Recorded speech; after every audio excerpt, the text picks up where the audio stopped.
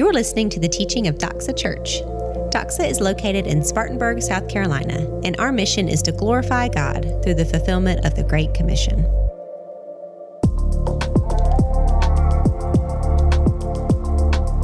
Spiritually open our eyes to see you in a way that we have never fully seen you before. May your spirit move in this gathering right now. I know there are some of us in this room who are ashamed of themselves. Some of us in this room are deeply hurt. And we all know that Easter is the day we're supposed to be in our best behavior. But we all know that deep down, many of us are not okay. Even though it's expected to look good from our culture and to sound good on Resurrection Sunday, we know we're not hiding anything from you. God, will you show us to yourself today? Will you free us from the bondage of expectation and the guilt of our own failures? Show us who you are and how to believe. In Jesus' name we pray. Amen. Amen. You may be seated. Ooh, it's great. Thank you so much, worship team. Praise God. That was amazing. So there's a man by the name of Josh McDowell. And Josh McDowell had an abusive, alcoholic father. He was also from the age of 6 all the way up to the age of 13, horribly abused in other ways by a farmhand until he was unable to stick up for himself. And Josh McDowell joined the military only to sustain a head injury shortly thereafter and be released from the military. So as a young man, self-confessed, bitter, resentful soul who was an agnostic. He enrolled in a community college in Battle Creek, Michigan. And eventually he had to write a paper. And on this paper, he said that he was going to disprove Christianity. He set out to disprove Christianity.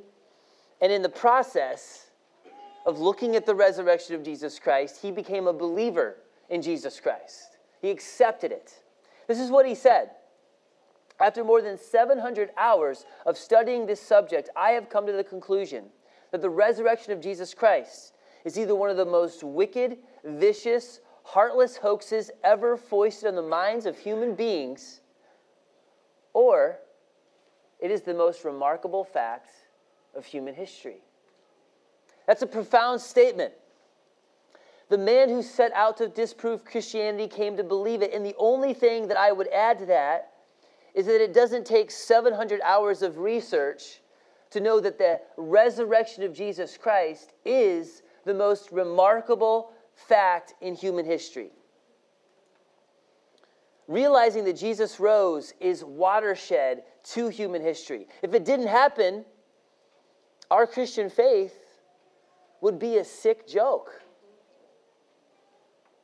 But if it did happen, it changes everything. The resurrection of Jesus is the linchpin of our faith. But don't take my word for it. Listen to what the Apostle Paul himself says to the Corinthian church in 1 Corinthians 15, verse 14. And if Christ has not been raised, then our preaching is in vain, and your faith is in vain. We are even found to be misrepresenting God because we testified about God that he raised Christ. And Paul will go on to say that if Jesus Christ is not risen from the dead, we are of all people most to be pitied. So this morning's message is going to be a little different. Usually we go through a book of the Bible. Right now we're working through 2 Corinthians, and we go verse by verse, and I give an applicational outline. Today we're not going to do any of that. We're going to exclusively look at the resurrection of Jesus Christ on which our faith is held. So I'm going to raise 3 questions. And even if you're not asking these questions or thinking about these 3 questions, there are 3 questions that you have to answer. And there are 3 questions that will determine the course of your life. How can I know the resurrection happened? What if the resurrection isn't true? And what does the resurrection mean for me?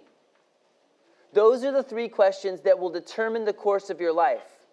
Jesus Christ is the most talked about man in human history. We could start there.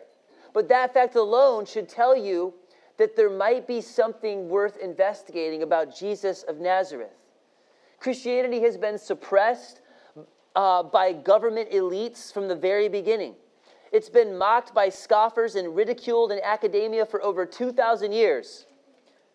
But here we are, still worshiping the name of Jesus. How does something like that happen?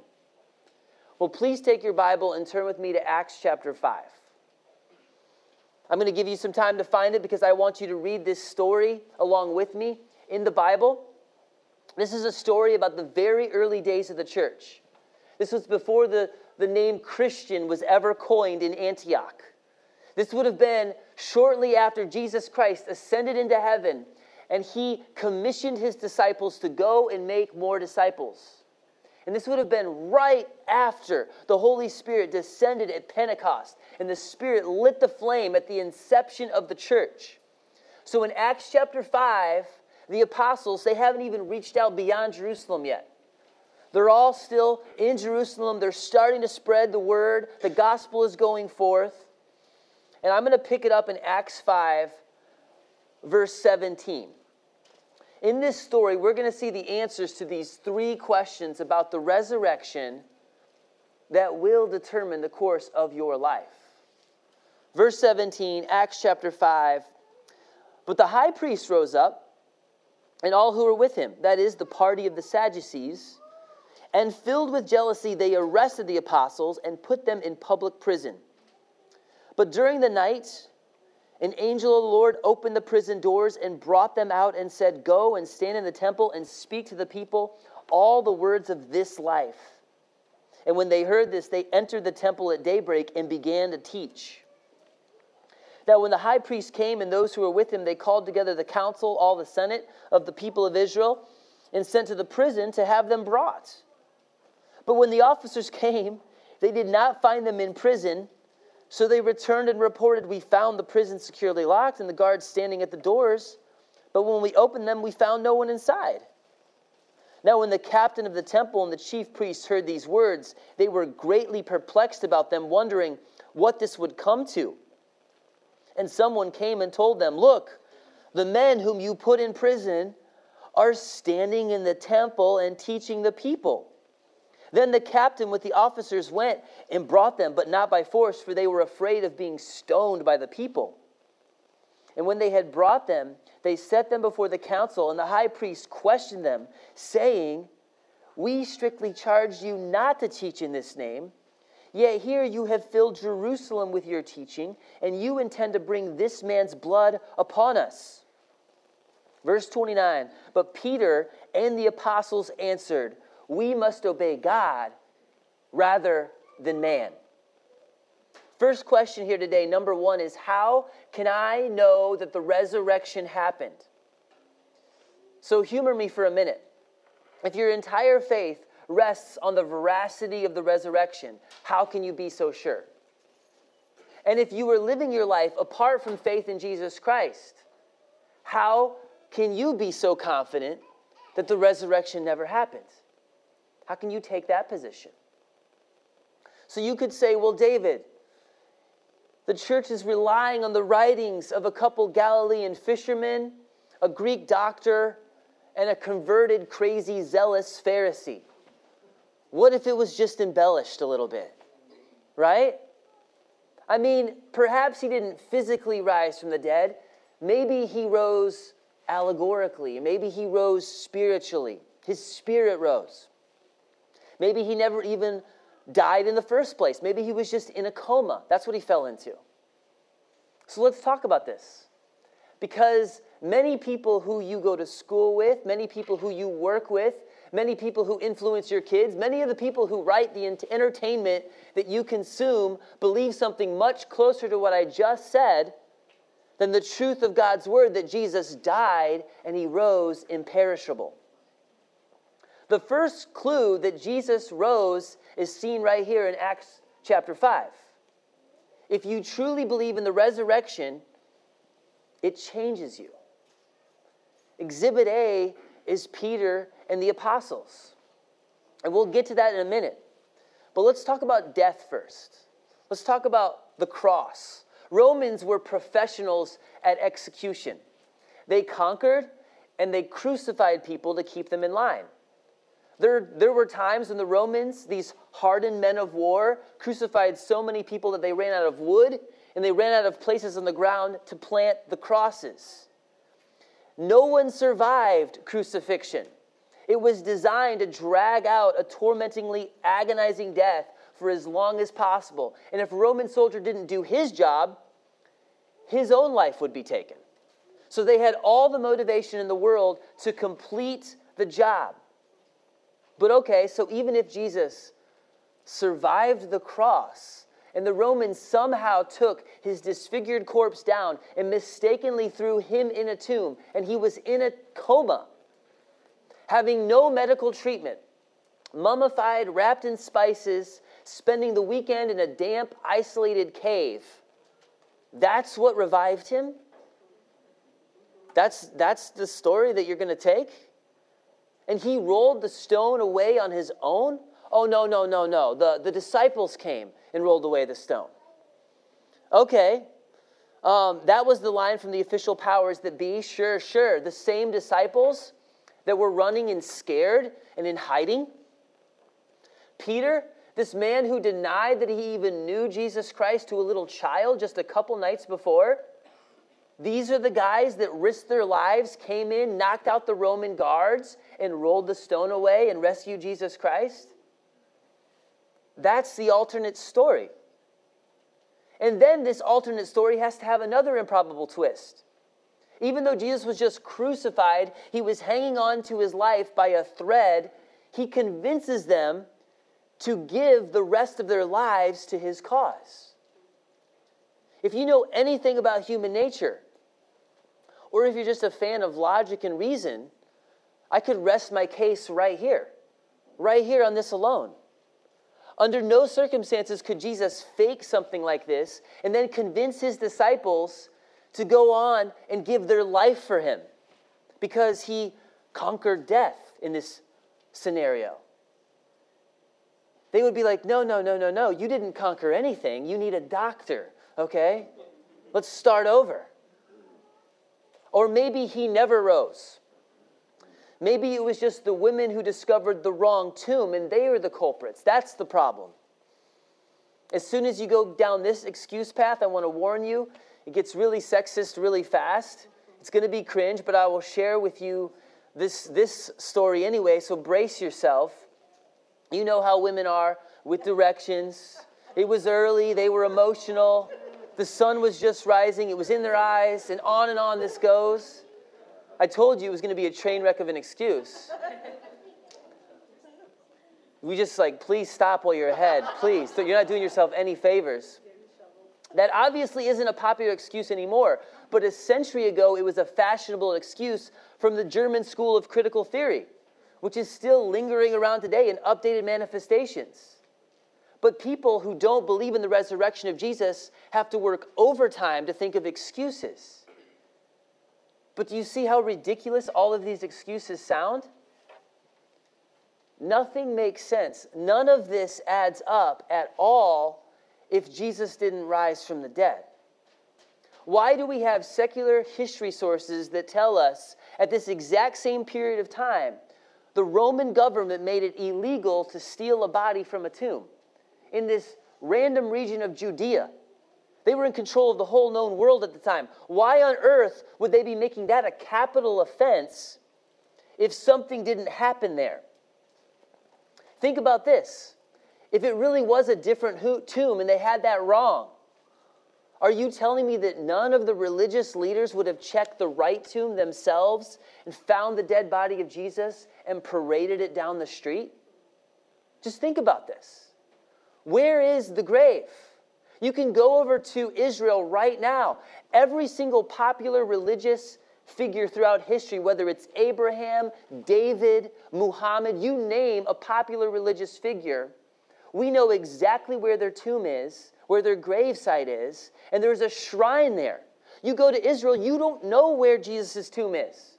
You can pay $20 to this guy and he'll show you a little cave over here, pay another $20 and they'll show you a little cave, but they're like, we really don't know. It's like it never happened. Where is Jesus' tomb? logic and reason are on the side that something supernatural happens. This is why in verse 29, Peter says, we must obey God rather than man. And then he tells them to their face exactly what happened in verse 30. Here's Peter, a changed man. In verse 30, the God of our fathers raised Jesus, whom you killed by hanging him on a tree. God exalted him at his right hand as leader and savior to give repentance to Israel and forgiveness of sins. And we are witnesses to these things, and so is the Holy Spirit, by whom God has given to those who obey him. Peter witnessed the resurrection of Jesus Christ. He received the Holy Spirit, which came with power and boldness, and his life radically changed. There's no greater evidence than the changed lives that turned the world upside down. Peter went from being a coward that was weeping bitterly, who had given up following Jesus, and he went back to his fishing business, to the powerful leader of the church who is staring the Sanhedrin down and to their face saying, you killed him and he rose. And we're all witnesses of it. That's why I'm here. And that's why I won't obey you and I won't shut up about this. But David, seriously, these are ancient people. They were under duress. They wanted Jesus to be alive. They probably had visions where they saw him alive. Well, doesn't that sound quaint, right? That's not what happened. Ben already read from 1 Corinthians 15, 1 through 8, earlier this morning in our scripture reading time. The resurrected Jesus appeared to more than 500 people at the same time. This wasn't just a mass hallucination or a dream. I mean, do you even remember what you dreamed last night? Does your husband know what you dreamed last night? Can this entire room all envision the same thing? No, mass hallucination is not possible. And in 1 Corinthians 15, Paul is saying, hey, most of these people are still alive. The invitation right here is go talk to them. James was the brother of Jesus, and we had a series on James last fall with his letter. James wasn't a follower and a believer that Jesus was God during Jesus' earthly ministry. I mean, but think about it. If you had a brother, you'd probably have a hard time believing he was God, right? What would it take for you to believe that your own brother was God? It would take him dying and raising again to new life. That's what it would take. Every single one of these guys, every last one, they saw Jesus raised from the dead, and it changed everything. Just think about the stories of the resurrection in Matthew, Mark, Luke, and John. If they were just made up, they would be so much better, okay? Peter would be just like kicking down the sepulcher. They'd be rushing in. They wouldn't be the pansies that they basically are in the Gospels. Why would the women talking to Jesus think they were talking to a gardener? It doesn't make any sense. Shouldn't Jesus be glowing after he rose? I mean, and then, I'm not trying to pick on ladies today, but why would he even go to ladies anyway? Because in that time of history, a woman's testimony wouldn't have even counted in a court of law. So if you're making up a story, why are the women the first ones who see the resurrected Christ? Why not Joseph of Arimathea, the owner of the tomb, or anybody? Pick any man, and you would have a better story if you were making this story up. But that's not how it went down. You can laugh at Christianity, you can ridicule it, but it works. It didn't just change these immediate lives. He's been changing lives ever since then. He changed my dad's life. He changed my mom's life. He's changed my life. He's changed my wife's life. And he will change your life. Once you look to Christ and you behold his glory, and you can start watching your attitude change, and you become new. A genuine relationship with Jesus Christ will change your life. So how can we be confident the resurrection happened? The answer is all of the evidence. And I have just begun to scratch the surface of it. You could read book after book on this. You could do your own study in secular history, just like Josh McDowell did. The evidence is overwhelming. Every single last one of these men went to their death, besides the Apostle John. He was the only one who died of natural causes. Every single other one was a martyr for the cause. If they were making this up and it was a lie, don't you think there would be some leaky holes in there somewhere? One person would have recanted and saved their own life.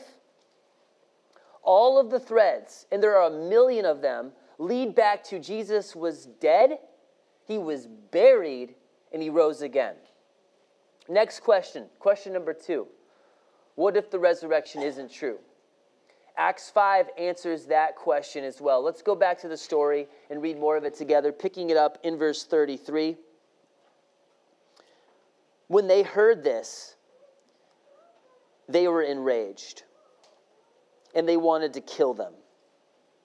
But a Pharisee in the council named Gamaliel, a teacher of the law, held in honor by all the people, stood up and gave orders to put the men outside for a little while.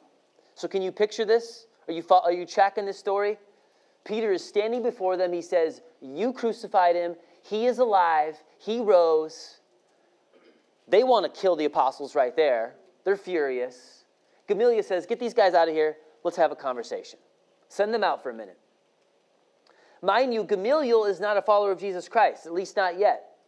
We don't know about what happened to him after this, but right here, he has tenure, he has respect, and he's about to speak some common sense logic.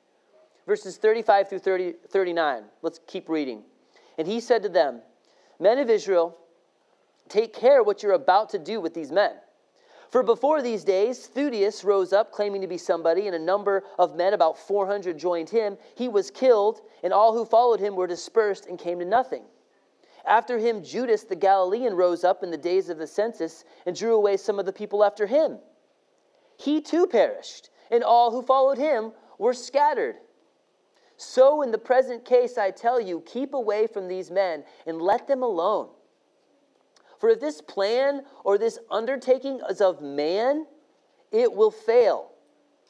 But if it is of God, you will not be able to overthrow them.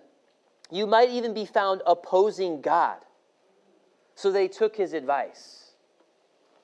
So I want to answer the second question here 2 ways. What if the resurrection isn't true? Well, first of all, historically, from an anthropological perspective.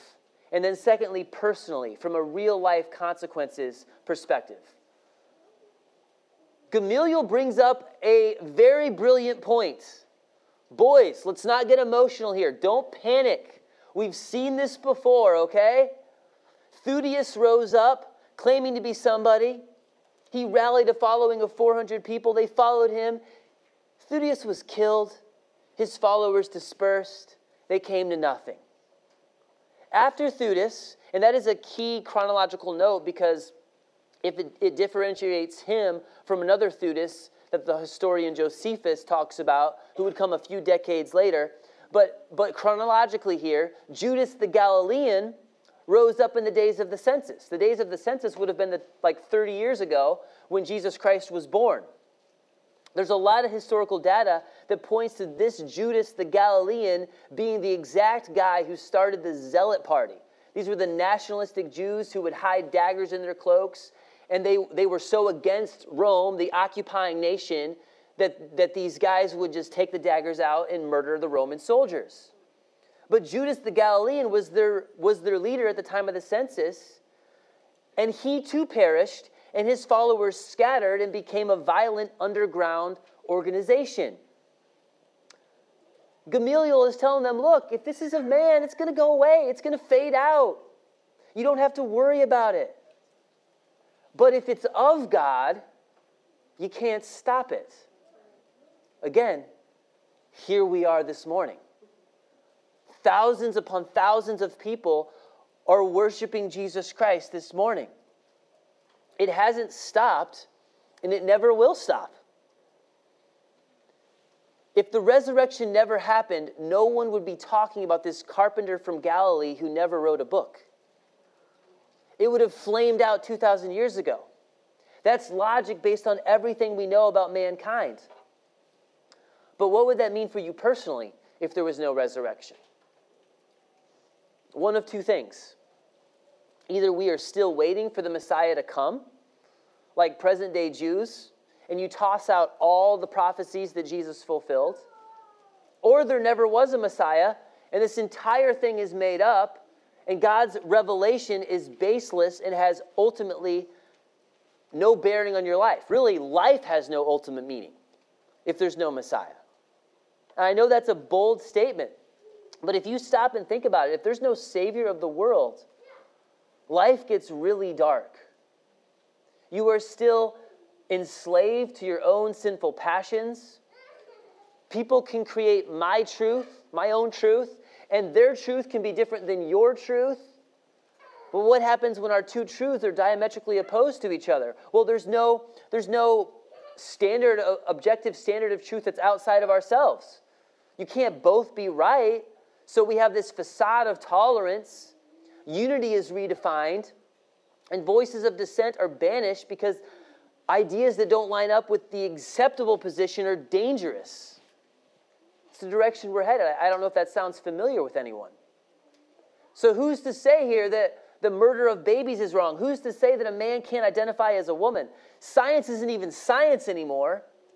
All of the people who experiment and follow the actual scientific method and push the boundaries and try new things, those people are pushed out, and even science turns into its own industrial complex where it's manipulated and selective, and if you don't get on board with what the mainstream says you have to believe, then all the other scientists are pushed out of their own station. That's where we're at. At the end of the day, what's really the point beyond get yours, eat, drink, and be merry? There's not much point beyond that.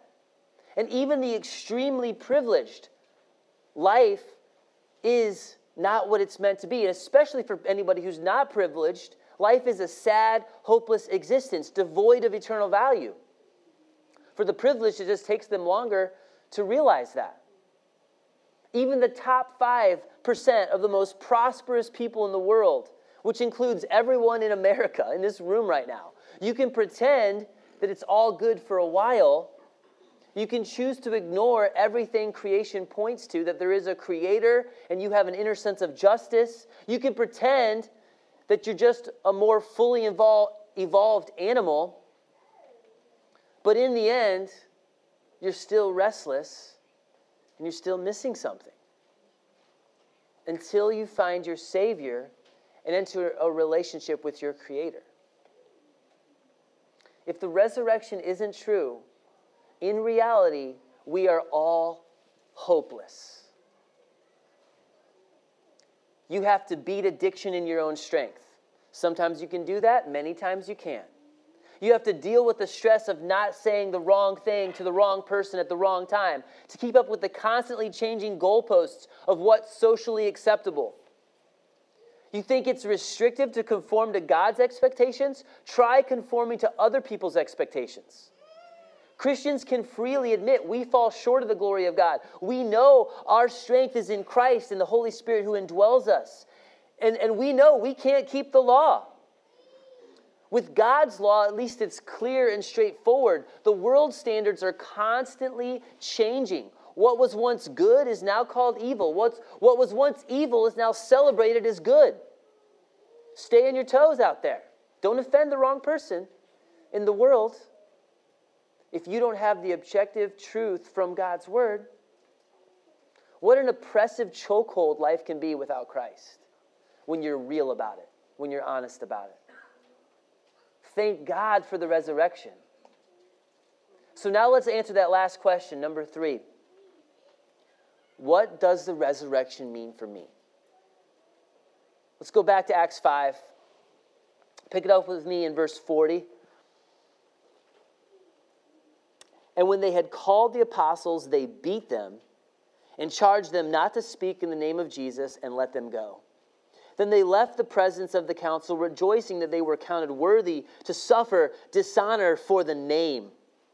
And every day in the temple and from house to house, they did not cease teaching and preaching that the Christ is Jesus. They are rebels with the cause. They have unshakable resolve. They took their beating And they left rejoicing that they were counted worthy to suffer dishonor for the name of Jesus. Just let that sink in. Is your life even close to this?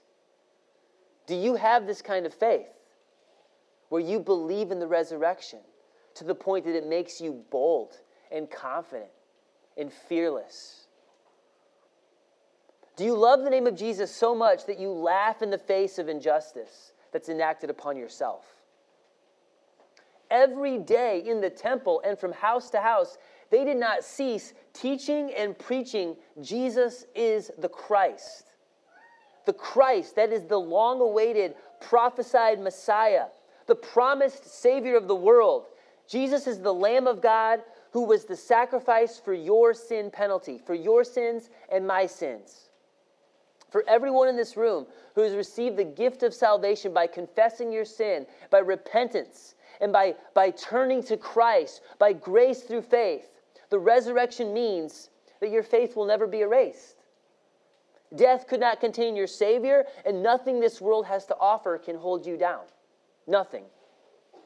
Romans 8:11 says this, if the Spirit of Him who raised Jesus from the dead dwells in you, He who raised Christ Jesus from the dead will also give life to your mortal bodies through His Spirit who dwells in you.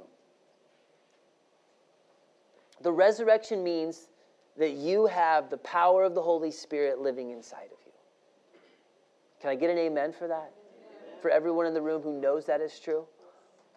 When you truly grasp the gift of salvation, what you've been given, you rejoice, just like the apostles here.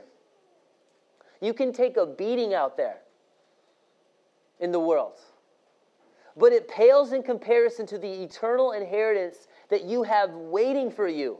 You expect people not to understand you. You expect suffering, but you rejoice anyway. Those of us who have received forgiveness know how unworthy we are. We're still blown away that we've been adopted into the family of God. We don't live for our temporal causes anymore. We've been accepted into the beloved. We have a beloved identity. That creates a sense of fearlessness and boldness. The last application from verse 42 is the same thing that Paul has been speaking about in 2 Corinthians 3, where we've been for the last 3 weeks. It's carry the love of Jesus with you. You share a part in this triumphal procession. You are the aroma of Christ. And it's not just actions. You can build wells for clean drinking water. That's great. You better be a good neighbor, right? You do all those things, absolutely. But if you know the resurrected Christ, it can't end there. Verse 42 says, they did not stop teaching and preaching. That's the Greek word keruso. It means to herald. Raise your voice. Speak with confidence. Don't lose hope in what you have in Jesus. He has a plan for you, and He has saved you for a reason. He loves you, and the more you see Him, the more you will love Him in return. The more you know that He loves you, and the more you love Him, the more you will obey Him. And here's the beautiful thing. He won't just change you. He will use you to change those around you. He will use you to change the world. I quoted Josh McDowell in the opening, and I mentioned his incredibly rough, abusive childhood. In his book, Evidence That Demands a Verdict, he talks about the power of forgiveness that he found only when he found forgiveness in Jesus Christ. Because Jesus forgave him, he could forgive. And as he was talking about in that book, he said, my pastor had told me that forgiveness doesn't mean justifying or condoning what that man did, but it would begin the process of freeing me from the past, and it would offer a lost person the opportunity for redemption. Is what he means there is that by him forgiving the abuser, even though the abuser wasn't even asking for forgiveness, in his heart, he was letting it go. He wasn't going to let that control him anymore and hurt him anymore. The simple fact of doing that act of forgiveness, because Jesus forgave him, set up this relationship where that person could see his changed life. It would point that person to Jesus Christ. We've already talked about the consequences of your sin. Your sin separates you from God. It breaks the relationship because God is holy and we are not. We have all sinned.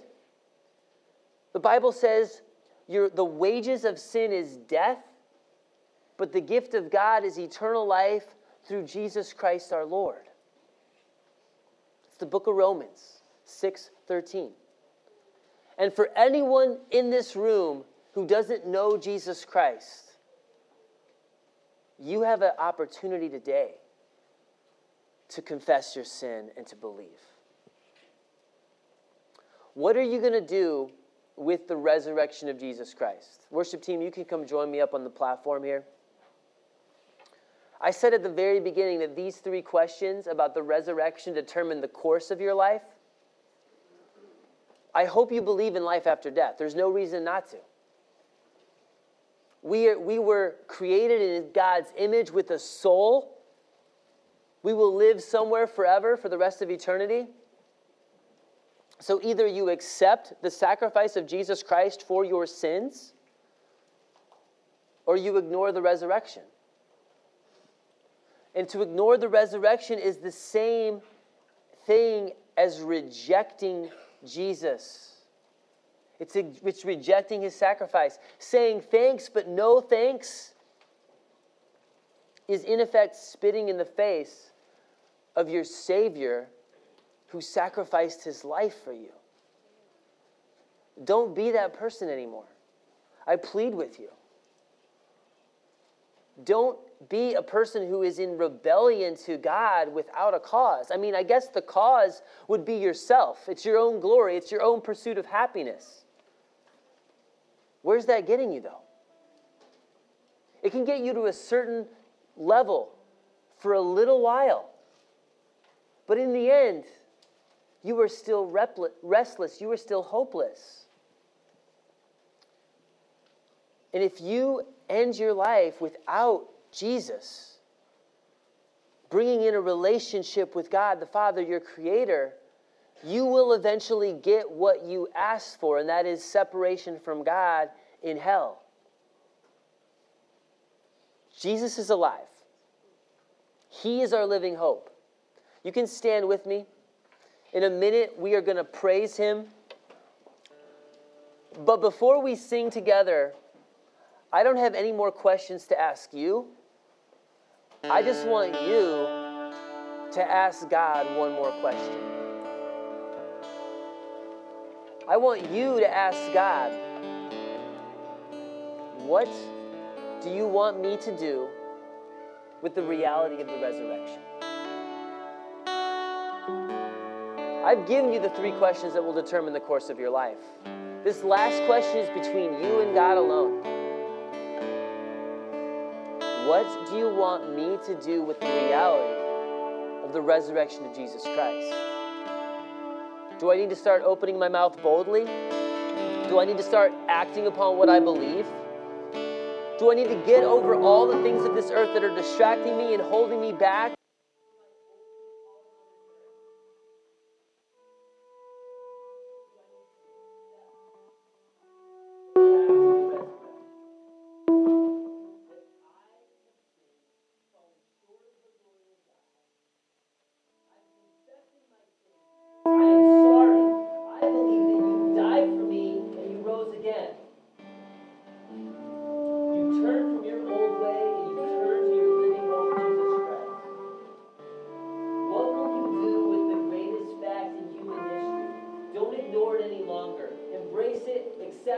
Confess your sin and believe. It is that simple. You can do it right now. You can do it in your seat. You don't need anyone to pray for you. You don't need anyone to tell you what to do. Listen to the conviction of the Holy Spirit right now. If you've never confessed, now's the time. I'm sorry, Jesus, for living my life apart from you. I believe you died for me.